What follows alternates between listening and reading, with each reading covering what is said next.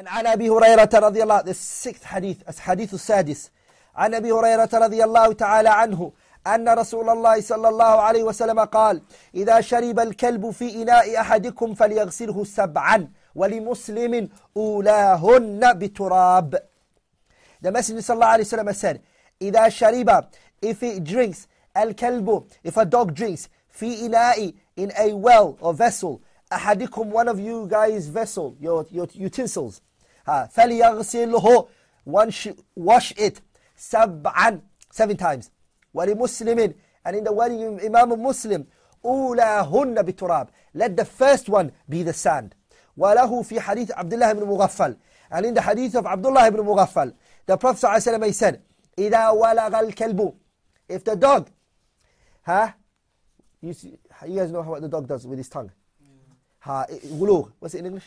If he uses his tongue and puts it in your vessel. And the word wulugh in the Arabic language is the correct wording, inshallah we're going to come to it, not the word shariba. A dog doesn't drink. Shariba is used for the human. Waligha is what's used for the dog. And walagha is when he wobbles his tongue inside the vessel to drink it. فَغْسِلُهُ 7, wash it 7 times. وَعَفِّرُوهُ الثَّامِنَةَ بِالتُّرَابِ, and on the 8th time use sand. On the 8th. So the first hadith said, let the first one be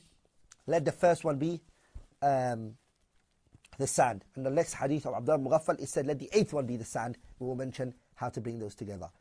The hadith first of all was narrated by Abu Huraira, and we mentioned his biography previously. And the hadith is collected by Bukhari in Kitab al-Tahara. Also Imam Muslim in Kitab al-Tahara.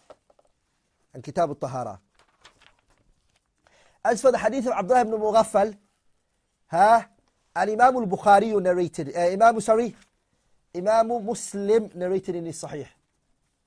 Bukhari did not narrate Abdullah ibn Mughaffal's hadith. Zarkashi rahimahullah, he said, al-hadith Abi Hurairah, إذا لغب الكلب في إناء أحدكم فليغسله 7. He brought that the wording of Bukhari that says shariba. Muslim didn't bring that narration. Except with Bukhari. So, the correct word that the scholars of hadith had said is, and Zarkashi mentions in his Kitab al-Nukat ala Umdatul Ahkam, which is, وَلَغَ. And he says, وَهُوَ الَّذِي يَعْرِفُ أَهْلُ اللُّغَةِ. The people of the language, they know the word وَلَغَ, the dog to do that, and not the word shariba. That's what they know. Okay. The second hadith is narrated by Abdullah ibn Mughaffal. Abdullah ibn Mughaffal, his name is Abdullah ibn Mughaffal ibn Ubaid ibn Nahm ibn Afif al-Muzani. He's from Muzaynat al-Mudar. He's from the Ashab al-Shajara. He's from the companions who done the bay'ah with the Prophet under the tree. And he is from the fuqaha that Umar ibn Khattab sent out to Basra to teach the people fiqh. He lived there, stayed there, remained there, and he was one of the scholars who used to consistently cry. He was known for his excessive crying in Basra. He was a companion, and his father was also a companion, and he died the year 57, Hijriyah. This hadith deals with how should one purify and clean the dirt and the filth of the dog. How should one of us deal with it?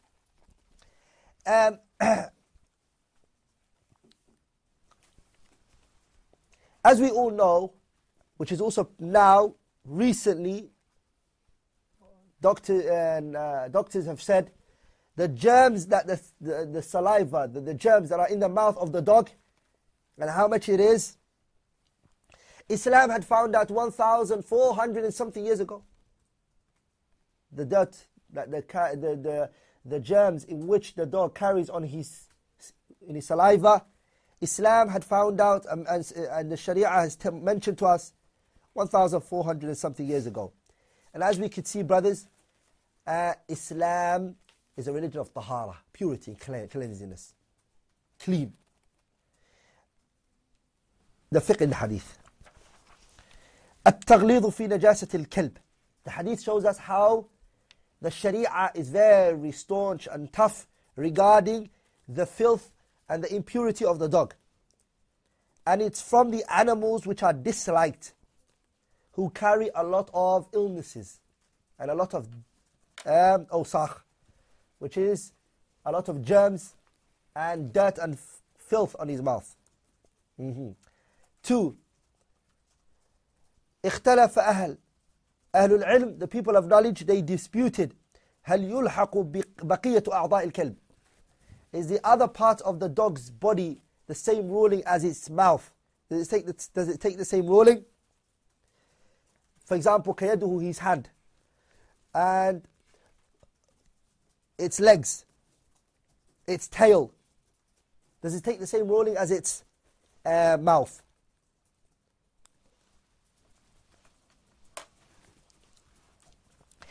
This khilaf goes back to the people who believe the reason why the dog's mouth was made haram, the illah, the reason is where this issue comes from. Some of the ulama, they said the reasoning of why the dog was said to be clean, for us to clean ourselves from it, is why? Because of the tanjis, the filth and the impurity which he carries. Those scholars who believe that, they said the same as his body. The same thing as his body, and he also has the impurity that he carries with it. And they said, if we think about it, the most honorable part of your body is your mouth. So if the rolling of your mouth is najasa, then the rest of your body, it takes the same rolling.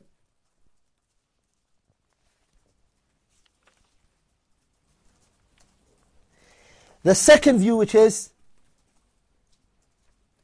that the issue is not due to the issue of najasa and whatnot, and that it is based upon evidence from the Qur'an, and this is all it is. There is no wisdom we don't understand the reason why it is prohibited from us. And this is specifically mentioned because the evidence clearly just mentions this. And that has got nothing to do with purity or impurity. It doesn't have anything to do with it. And that it is just a hukum shar'i, Islamic legislation. Just the same way where dhuhr is 4 and fajr is 2. The hikmah behind it, you don't know. I said that. But the illah of saying that it's najasa is stronger.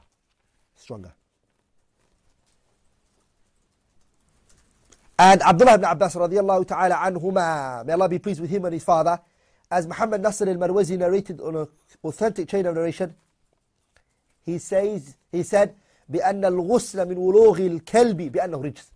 The reasoning why the dog, his tongue or its mouth, in which we have to clean ourselves, our vessels or whatever he does it on, is due to what? It is due to its rijs, it's filthy, it's impure, it's impurity. And when Abdullah ibn Abbas said this, no Sahabi had opposed him in this issue, so this falls under the ijma' of the Sahabas. And Abdullah ibn Abbas said it, and when he said it, no one opposed him.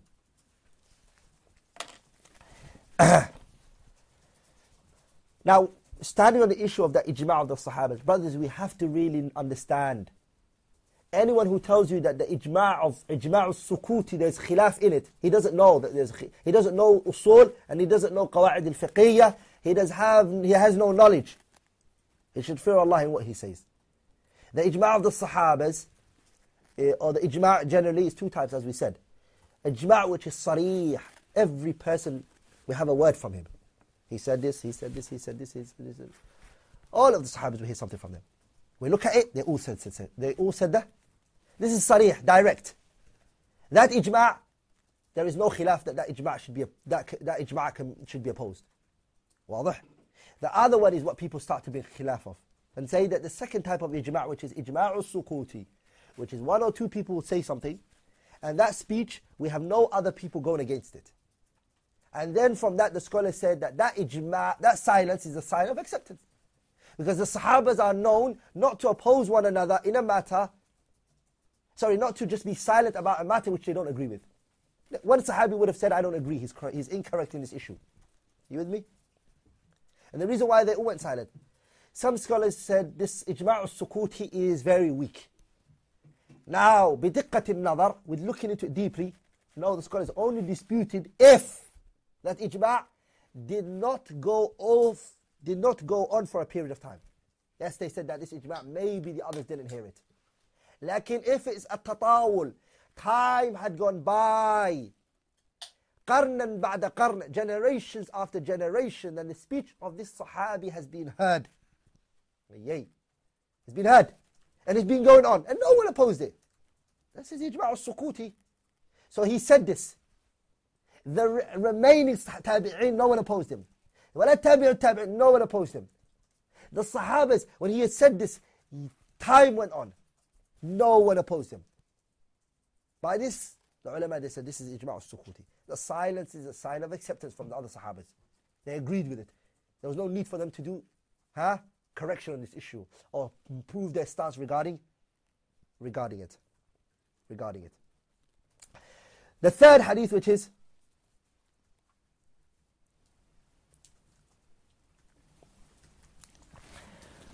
some of the narrations, they have come, if that dog does that to the cup or the water, and there's water or milk or something inside it, that milk or that water in it should be poured and spilled, which is بِإِرَاقَةِ مَا فِي الْإِنَاءِ. Whatever's in that vessel should be poured out. That is according to the hadith of Imam Muslim narrated in his Sahih. The chain of narration is Ali ibn Mashar, who narrated from A'mash, Ali ibn Abi Salih, or Abi Razin, who narrated from Abu Hurairah. But here the thing is, لَكِنْ لَمْ يُتَابَ عَلَيْهَا. No one had followed up this narration in this way with the narrator of the hadith and Ali ibn Mashar. Ali ibn Mashar, who's in the chain of narration, this particular wording is Sahih Muslim, in which he said, which is فَلْيُرْقِهِ, let him pour. No one said it with him. Meaning the other people who narrated this hadith of Abu Hurairah, who were the students of A'mash, Sulaiman ibn Mihran, and Mihran's students are known, like Muawiyah and Sha'bah. None of them narrated the word فَلْيُرْقِ, let him pour it. And this is considered what? Shadh. This is shadh, which is a mukhalafa, opposition. All of the other students of A'mash who narrated the hadith from him, like Muawiyah and Shu'bah ibn Hajjaj, they all didn't add that word to it. The only student of A'mash, Sulaiman ibn Mihran, who narrated this wording is Ali ibn Mashar. So what they're going to say is, Ali ibn Mashar, his riwayah is shadh. Are you with me? Some of the other ulama, they took another view. Which is like Imam al-Daraqutni rahimahullah and Ibn Mulaqin in his kitab Badr al-Munir. He said no. Ibn Mulaqin, rather, he put a footnote on the people who weakened the hadith by saying that this is his only single narration. He said, فَإِنَّ عَلِي ibn Mashar, first of all, Ali ibn Mashar, he's an Imam al-Hafidh mutqin. He is a Hafidh, a scholar, a noble individual, who is hifd and his memory, muttafaqun alayhi, is agreed upon. Also, his adala, his justness, is also agreed upon. وَالْإِحْتِجَاجُ بِهِ, and to use him as an evidence is very well known. I mean, you can use him. You can use him. So his additional word he added to it is not going to be, it won't fall under the category of shadh, it will fall under the category of ziyadatu thiqah. Ziyadatu thiqah is when a reliable individual adds something to a chain of narration. And there is that thin line between what is ziyadatu thiqah and shadh, because they are very hard to distinguish between the two. Anyway, the hadith, Imam al-Daraqutni, he said the hadith is Hasan, and also Iraqi in his kitab, Tarh Tathrib. The fourth benefit that we get from the hadith is the washing has to be done immediately. As soon as the dog does that, the person has to wash it immediately. And this issue of which is Halil Amru, does the order in the Sharia, does it benefit fawr? This is an issue that's discussed in Usul al-Fiqh. Which is what? When the Sharia, the Kitab or the Sunnah order you to do something, do you have to do it straight away? You see the research of what has been said, which is Al-Amru Hal Yaqtadi al-Fawriyah. Does the amr, or does it show a tarahi? You can delay it. It's your choice. Huh? Or is it your choice? Number 5. Al-ghusl yakunu sab'an. The washing is 7. We also benefit, the fiqh that we benefit from the hadith, number 5, is al-ghusl yakunu sab'an. That the washing is done 7. Number 6. اختلف في غسله الترتيب. Number 6. There occurred a dispute and a khilaf in this hadith in the order of how the washing should be done. Some of the riwayat, some of the chains of narration, it says ulahunna. The first should be what? Sand. And this is the majority of the narrations. Some says akhiruhunna, the last one. And some also it says, which is the third riwayah, ihdahunna, one of them. It doesn't say the first nor the beginning, at the end. It just says one of them should be sand. So we have 3 wordings. One that says the first, and that's the majority. Some that says the last, which is not that much, but they changed that, say that. And the third, which it says one of them should be sand. One of them should be sand. The strongest is, and the most convincing is the one that says ulahunna bit-turab. The first should be sand for 2 reasons. First one is the wurud riwayat al-ula, the first narration being Abu Hurairah's narration, came in 2 chains, 2 tariqah, 2 paths, 2 ways. And these 2 is more in number than the other number. So it's larger in number. The second one is, if we say, make the 7th one, which is the last one, make that the sand, make that the sand, then it will need another washing after it. You can't leave a sand in a vessel or utensil. It needs another washing, correct? So there's always going to be, you have something, sand inside it, you wash it, and then you put sand in it. The answer is no, it won't be. So for those 2 reasons, it seems like the first one should be the strongest one. So you wash it 7 times, and the last one is what? Sorry, you wash it, the first time you do it with what? Sand, and then after that you wash it 7 times. Number 7. حكم النجاسة يتعدى عن محلها إلى ما يجاوز بشرط أن يكون مائعا. That the najasa can transmit. The najasa can transmit from its place to something that is neighboring to it, or something else in which it comes into contact with. Like the dog, the mouth of it is najasa, and its najasa had moved from his mouth onto something else. And that the najasa that can happen. Something is najas. That doesn't mean it's only najas on the mouth of the dog, so it remains there. No.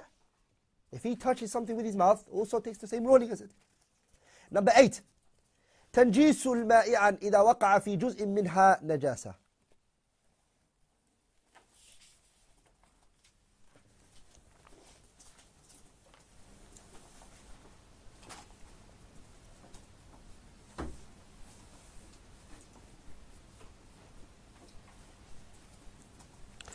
Sorry, what did I say? Number 8. Number 8, right? الحديث يعم جميع الكلاب. The hadith encompasses all the dogs.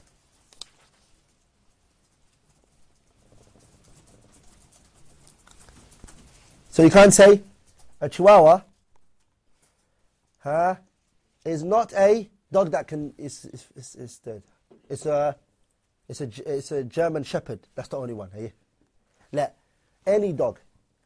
No. If it's a dog, it's a dog. 9. Nothing can take the place of the sand. And this is the view of the Jumhur of Ahlul Ilm. And the choosing of the sand is an amr min Allah. You're not allowed to use anything else. You can't say, I'm going to use soap, I'm going to use detergent, I'm going to use this. Use it if you want, no problem. You can be safe if you want. But you have to bring turab. As Ibn Daqiq mentions in the Kitab Ihkam al-Ahkam, he says, بِالتُّرَابِ يَقْتَضِي تَعْيُونُ. It shows that it's pinpointed by the Prophet ﷺ. So that's dust, that sand has to come and you have to use it. Nawawi rahimahullah, he said, وَلَا يَقُومُ الْأَشْنَانُ وَالصَّابُونُ مَقَامَ التُّرَابِ عَلَى الْأَصَحِّ. Soap. And all these stuff that people use, they don't take the position of the what? The turab. No. Mardawi in his Kitab al-Insaf, he said, وَالصَّحِيحُ مِنَ الْمَذْهَبِ اشْتِرَاطُ التُّرَابِ. According to the Mardawi rahimahullah, he was a Hanbali, he said, according to the madhab, it's strong that the condition of sand. And that seems to be strong. That it is needed. And now, walillah alhamdu wal minna, it's found by doctors, biktishafatihim, their research has told them, and they're looking, that all these other detergents and whatever they've made is not able to get rid of the germs that come from the dog's mouth the way that that sand can do. And illnesses in which it can remove from the sand can remove, nothing else can remove from it except that the sand. It has. لذلك if you go to Ahmad Shakir rahimahullah, Ahmad Shakir rahimahullah, on the ta'liq that he has on that kitab Ihkam al-Ahkam rahimahullah, he brings footnotes and speech and doctors, things what they've said, and mashallah, very good research he brings on that point. Try to go back to it. Naam.